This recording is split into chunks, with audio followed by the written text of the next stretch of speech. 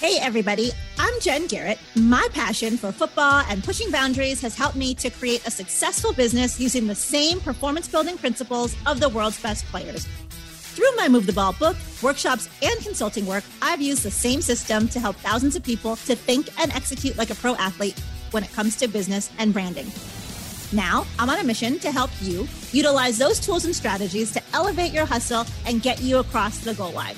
So get ready. It's time to suit up, to show up, and to move the ball. Hey, everyone. It's great to be back with you for another episode of Move the Ball. If this is your first time listening, welcome. And if you've been a part of the Move the Ball movement for quite some time, welcome back. I'm glad that you are here with us today. As you all know, on this podcast, we talk about business, branding, sports, and of course, how to move the ball. Two things before we get into today's show, and I say this on every episode. First, if you have not yet subscribed to the podcast, make sure that you do so that you never miss an episode.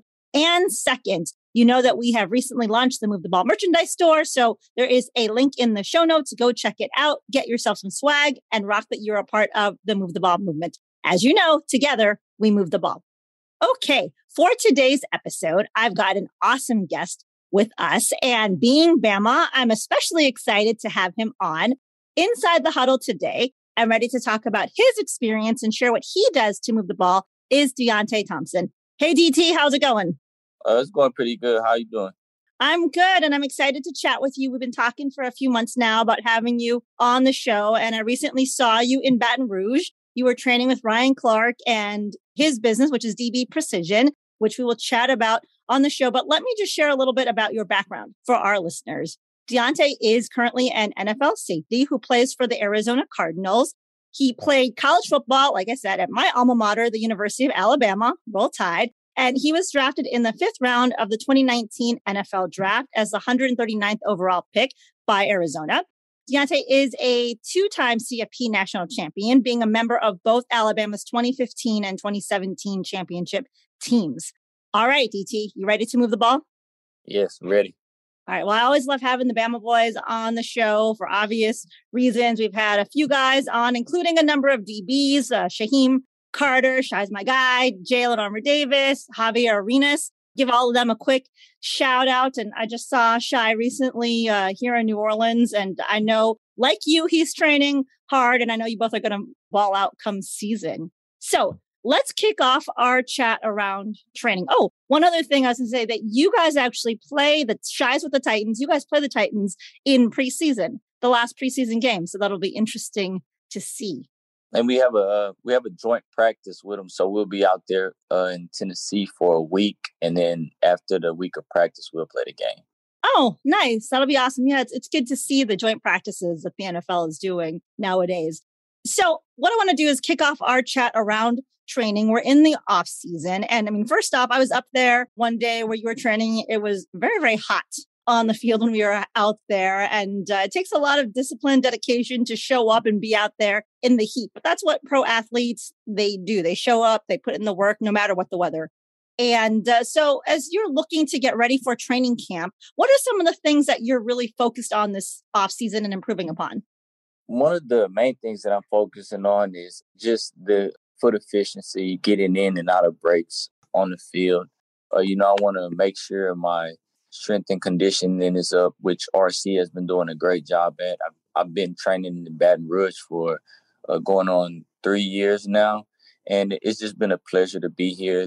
The guys that we work with, they're a pleasure to be around, and the staff that RC's put together does everything the right way, and they get me ready for the season the past 2 years.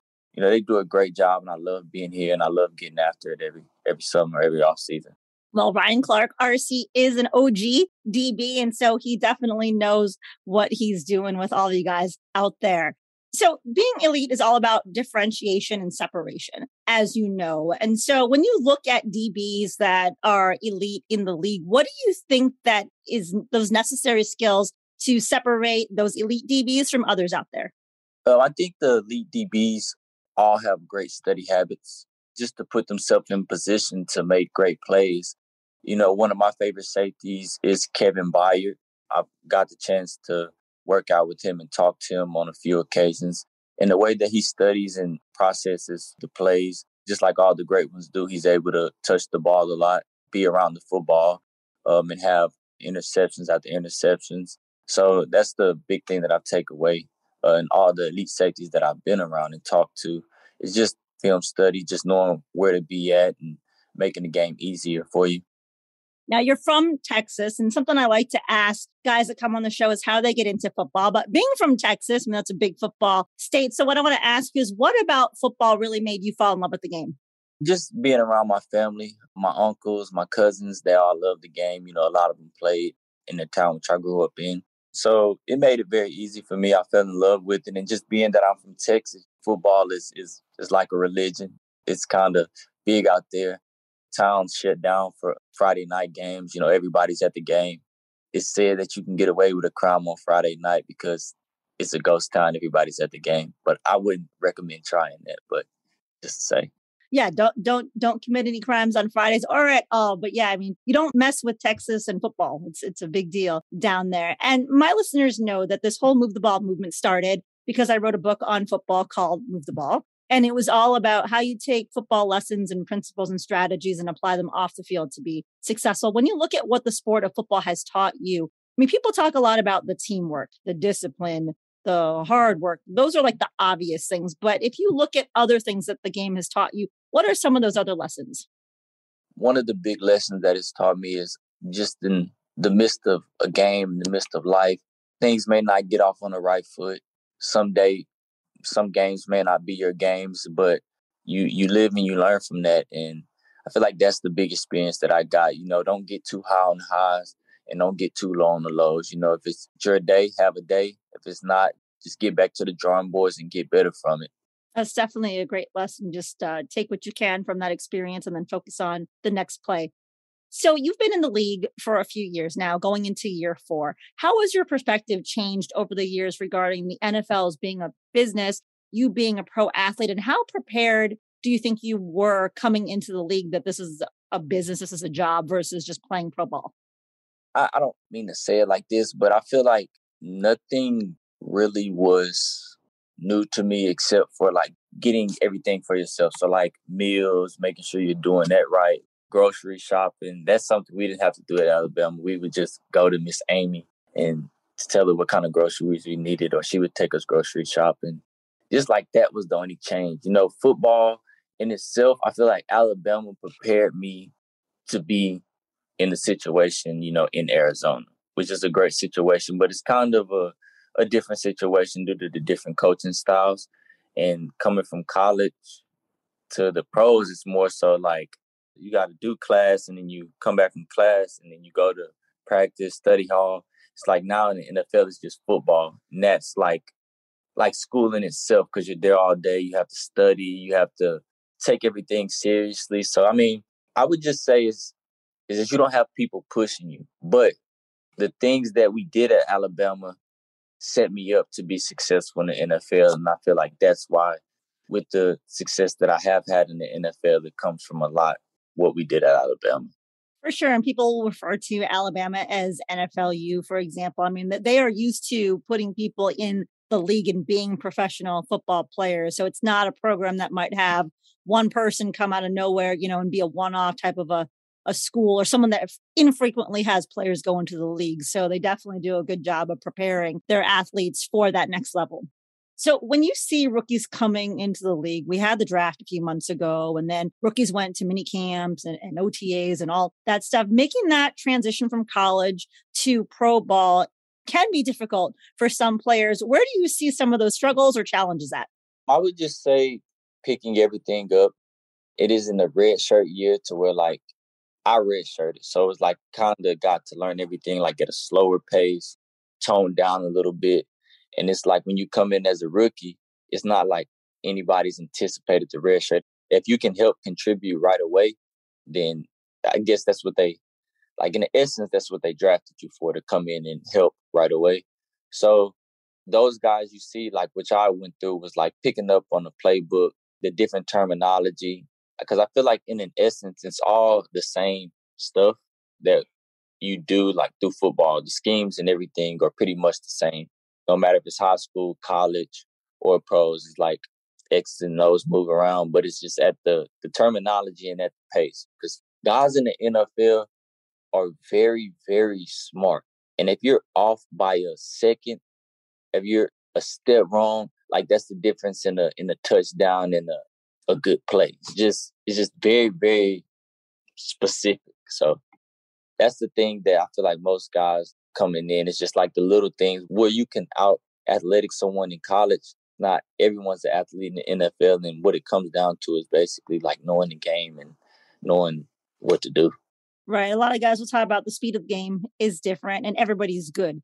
And so you can't afford to make those little mistakes or you have to pay attention to those little details. So you're from Texas. You ended up going to Alabama. I know you had a number of other offers. Why Bama? I went to Bama because of Coach Saban. I wanted to play for Coach Saban, and Alabama was actually my first college offer. It was my first visit, and I mean everything about it just yelled out like, "This is where I got to be." So, I committed very early. I committed when I was a sophomore in high school. All the other schools came in, but they didn't really have a chance. So I just wanted to go play for Coach Saban because I knew that he gave me the best chance to become the best football player that I wanted to be. So, And Coach Saban is unquestionably a great coach, a great leader. What in your mind makes Coach Saban so great? the way that he's able to coach and explain to us the ins and outs of the game. It's a lot of coaches to tell you like how to do it, but a lot of them don't explain why you're doing it this way. And he was very good about explaining the whys of how to do stuff, when to do it. And it made it so much more easier for us. And we were able to go and make plays and, win championships the way that we did. Like I mentioned when I read your bio, you were part of two national championship teams at Bama. The first one, Bama beat Clemson 45-40.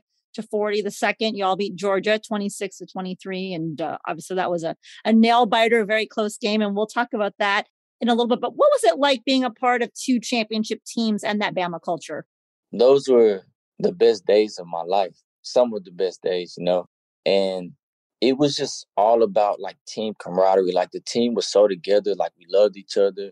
We fed off of each other's energy. And that's really like what you play the game for. It's just the relationships that you build, just going out there and having fun and just playing dominating style of football. Like I just loved it. And I feel like we all loved it. And that's why we got the results that we did. For sure. And something I talk about a lot is no matter what you're doing, whether you're a football player, you're doing something in business, it's very important to align yourself with mentors and people that can help you to grow and to develop to be your best self. Were there any players that you really just kind of gelled with that you think really helped you to be a better player? I would say Eddie Jackson first got there. Minka, a guy who came into my class, like came in with me. Well, so it's really a lot of guys that I was able to lean on, like guys like Cam Robinson who played like on the offensive guys. Sean Robinson, he was a big influence. We were both from Texas, so I got to lean on him a lot. And it was a lot of guys that I was able to get good advice from and help me get through like the freshman year, not playing right away, and just helping me learn the defense. So I'm very thankful for those guys. It's a pleasure and an honor to be able to call them like former teammates. Never know how it's going to play out my NFL career. Maybe teammates with some of those guys again. So happy to be a part of that.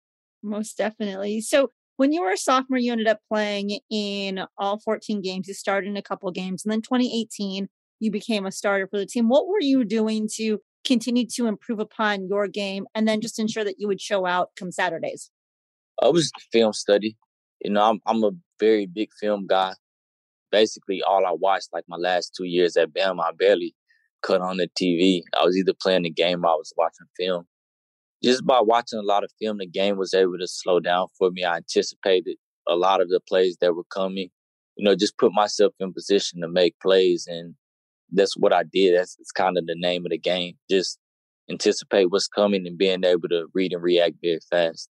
And in 2018, you ended up playing in all 14 games, had 78 tackles and 2 picks. After the 2018 season, you decided to forego your senior year and declare for the draft. Why did you decide to come out then?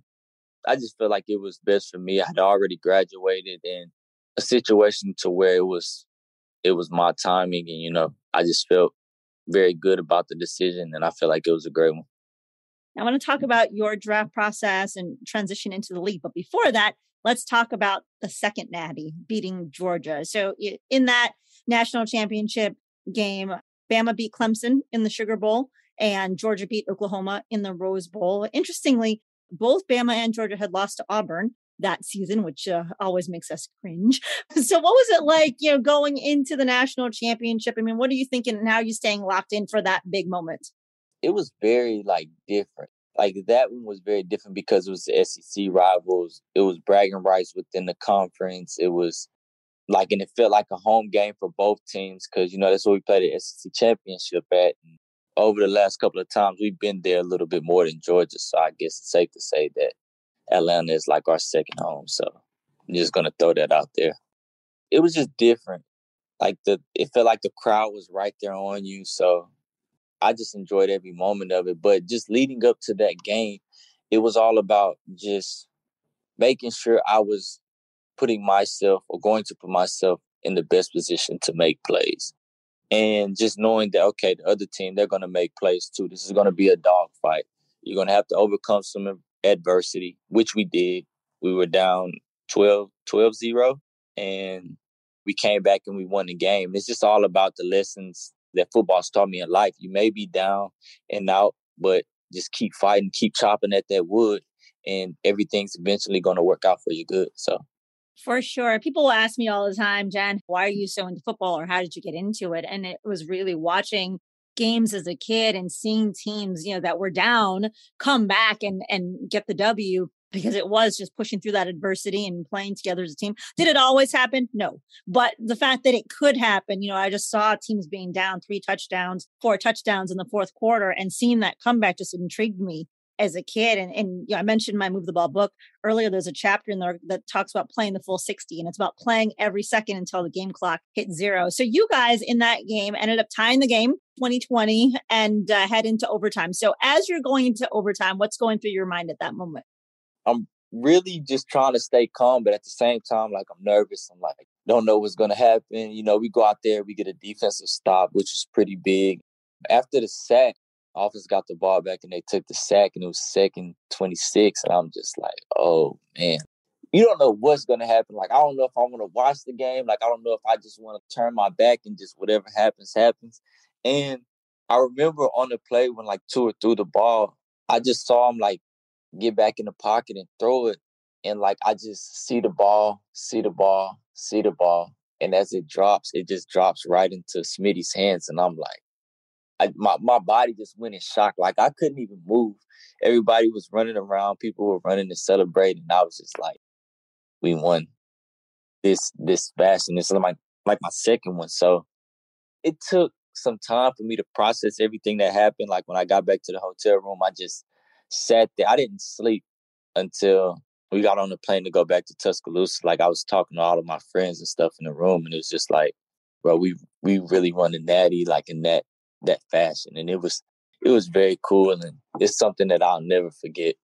Well, it was definitely a stressful game for us watching as well. And so for those that, I can vividly remember that game, obviously, since I'm Bama, but for those that might not be familiar, so the game was tied, went into overtime. Georgia ended up attempting a 51-yard field goal. They got that field goal. And then, as you mentioned, Tua got sacked, 16-yard loss. It's 2nd and 26. Tua ends up throwing I believe it was a 41-yard touchdown to Smitty. And yeah, when he threw that pass, it was just and Smitty caught it, was like, oh my gosh, that actually happened. It was pretty crazy to see. So as you look back at your time playing at Alabama, aside from winning the Natty, what would you say is the most memorable game or experience that you got to be a part of? I feel like the most memorable game, I would say series, was the Auburn series. The implications on that game was just none other. People could talk about it all they wanted. You could go to the game as a recruit and see it, but until you're actually playing in the game, that game is a big deal. And I'm from Texas, so I know rivalry games and how they're supposed to go. And it was just nothing compared to that. still, like, to this day, like, nothing compares to that. Like, that's a game where, like, your record doesn't matter. And it's like, however the game goes, it's going to be a dog fight. It's going to be physical. You're going to be sore after the game. And it's just like you have to come in there and compete and may the best man win. And I just love that.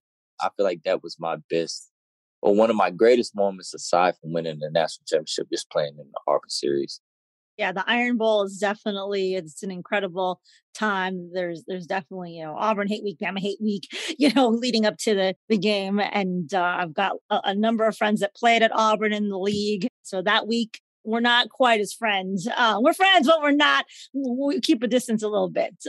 So I want to talk about you transitioning into the league. So so a lot of people don't really know how much work it is getting ready for the draft. So, I mean, once you're done playing in that final game, I mean, it's right to work. You're doing your pre-draft training and you're, going all in, getting ready for the combine and all stuff. Now for you ended up having what you've called before a freak accident in the weight room. And so you weren't able to do positional drills at the combine. Tell us about how did that accident happen and you had to have surgery on your wrist? And so just talk about kind of mentally, where were you at with all of this?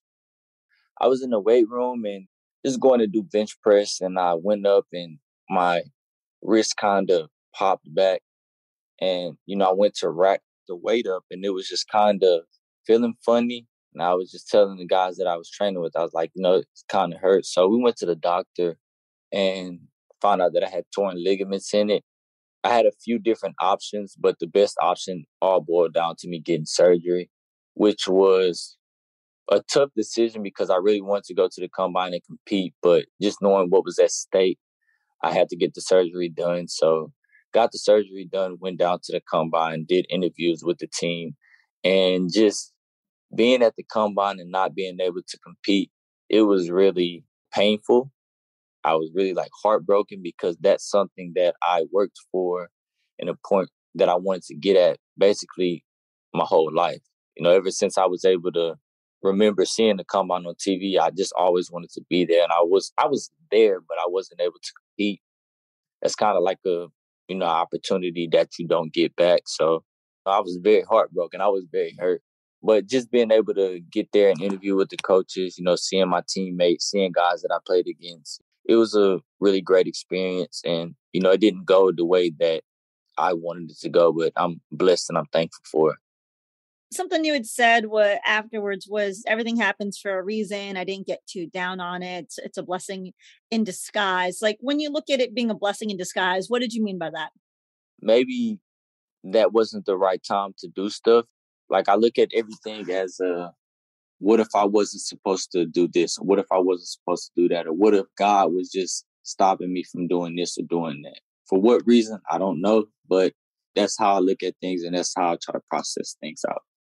Well, I love that because I tend to have a similar kind of thought process. I mean, everything that we go through, I believe, happens for a reason, is meant to take us in the direction we're supposed to go. And so when you trust in that and have faith that what's happening is the right thing to put you on the path you're meant to be on, it makes it easier to process through those experiences. So let's talk about the draft. So 2019 draft, you get the phone call that you're being picked up by the Cardinals. What is that like? I was surrounded by my family. It was one of the greatest moments ever. And, I answered the phone and I was just ready to go, just excited. I celebrated with my family that night, celebrated the next day, then got back to training. And I reported to a rookie minicamp. I talked to a few of my teammates from Bama and it was like, oh, well, we're down here for 3 days and we got to go back home or whatever. So I'm thinking that it's going to be like that in AZ. So I come with it like just a little duffel bag full of clothes, just thinking that I was going to be able to go back home. And, I see the guys get off the plane and like get on the bus with like big old duffel bags and stuff. I'm like, man, they're like, man, we're going to be here for a long time. So I had to call my mom and tell my mom to send me some more clothes and stuff, send the rest of my clothes. That was a little funny experience. But, once I got down there and got adjusted to everything, I was pretty good. And so you went through rookie minicamp, OTAs, training camp. Is there anything interesting aside from learning that you needed more clothes that you picked up on while you were there that was kind of eye-opening for you? For the first national championship, we played in Phoenix, stadium that we play in for the Cardinals. And before going back after I got drafted, I didn't really remember too much. So I didn't know anything about the heat or anything. And it was just very, very hot. Like, and everybody telling me when I got drafted, like, man, you going to the desert. I'm like, I mean, I don't think it's the desert. Like, it's just Arizona. And then just going through mini camp and OTAs, like the heat there was just, it was bad. But got through it, was able to push through it. So now when I experience it, it's not a big of a deal. So here's a question for you, because it gets very hot in Arizona, and that heat is a dry heat. You're training in Baton Rouge. Baton Rouge is hot and humid. Which is worse? I would say the hot and humid, just down here, like the down south. You know, the humidity is just hard to breathe in, like hard to catch your breath. Like coming from out west, you know, being that it's dry heat, it's just the sun's just right up on you. I feel like being down here is worse. Yeah, that humidity, it really, really does get you. So you transitioned to the league, your rookie season, you ended up playing 11 games, had 18 tackles. What was that first season like for you? First season was, you know, it was pretty solid. I feel like it was things that I did very, very well and some things that I needed to work on coming into the next year. But just being able to be out there, just playing games, you know, it was just like a dream come true. But at the same time, like I had to come with it every week that I did play because those guys out there were for real. You know, something that's important no matter where you're at, if it's on the football field, in business, it's important to have good leadership. And I've asked other guys on the show before what they thought the qualities of a good leader in the NFL needed to be and how that's different from college. So when you look at your experiences, what do you think are the necessary components of good leaders, good team captains in the NFL? And how is that different than when you were at Bama?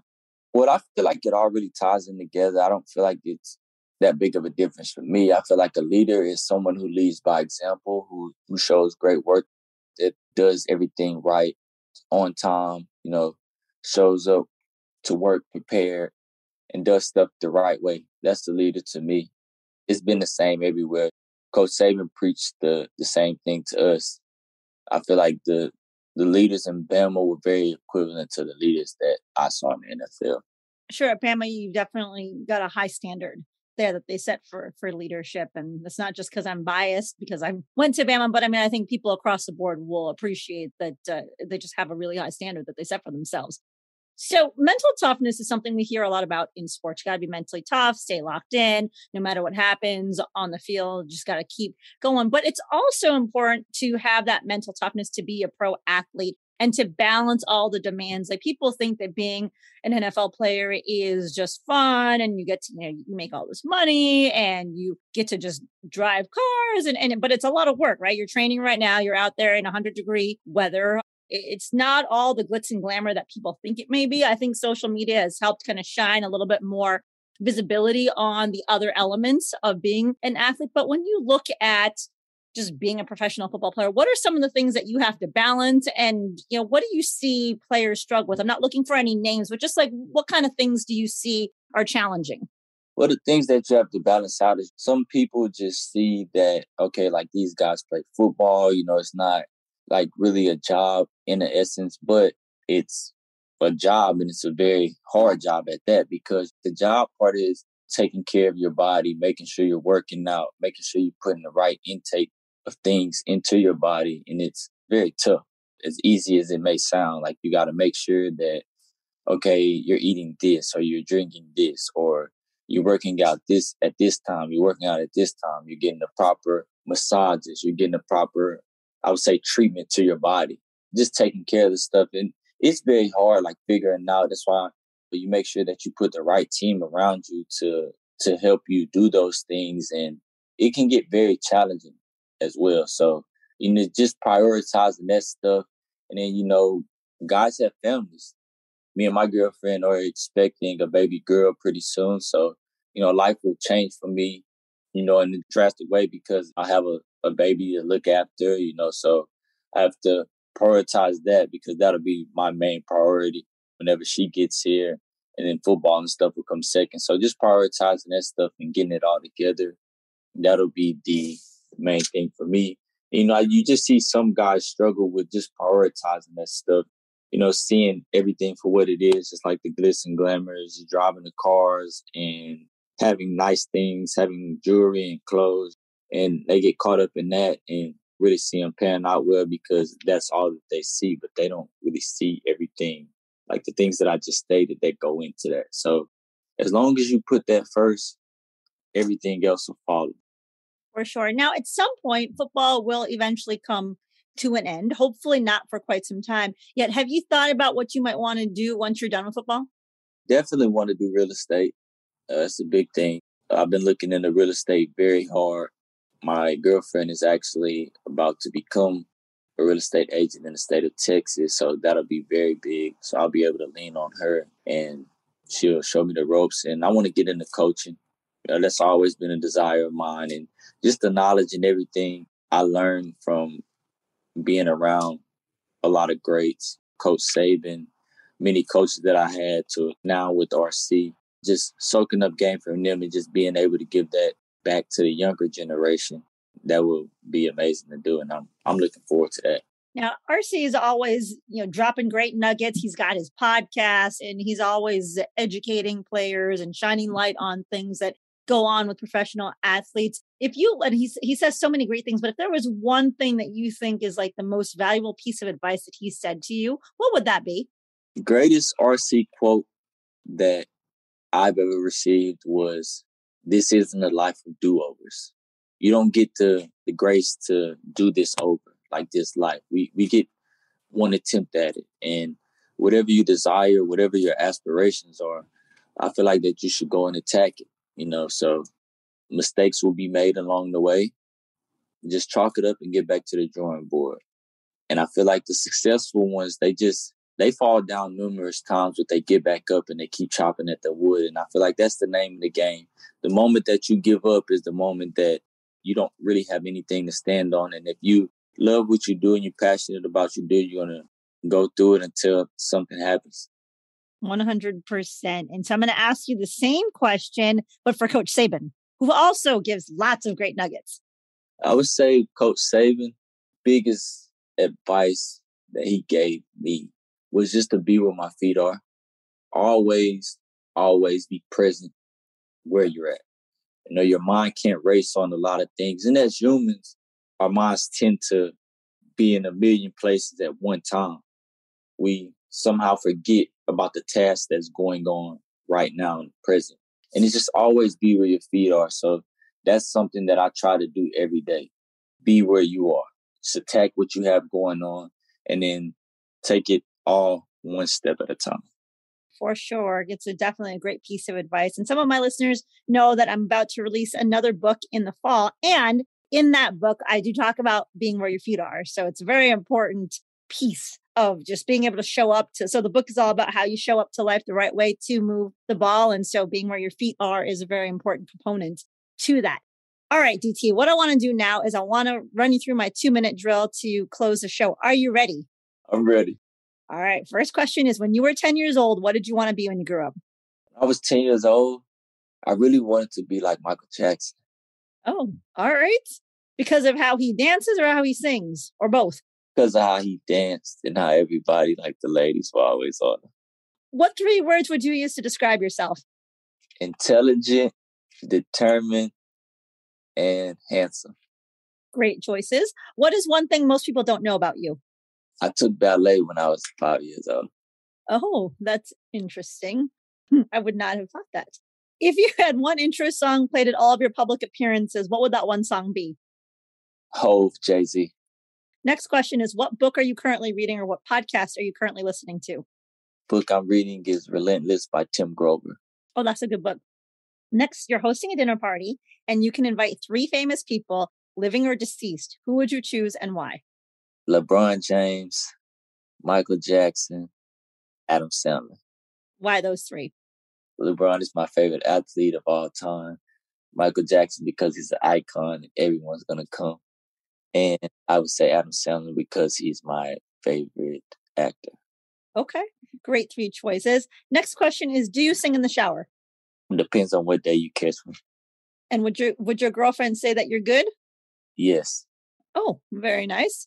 All right, so I got another question for you since you shared with us that you took ballet. How has taking ballet helped you to be a better DB? I really don't. I don't really know because I was young, and when it was time to play football, my dad pulled me out. But it was something that I wanted to do because we used to drop my cousins off to practice, and I always used to be jumping on the trampoline and like trying to do flips and stuff. So my mom was like, "I'm gonna send them over there." I enjoyed it I just did it for a year, so I don't think it had anything to do with my football game. It's just. I gotcha. I just thought I would ask the question. So as we look to close the show, do you have any last thoughts for our listeners? I would just tell everyone listening to just attack the day. Just stay focused on what you have to do and enjoy life, man. You only get one life. Just enjoy it.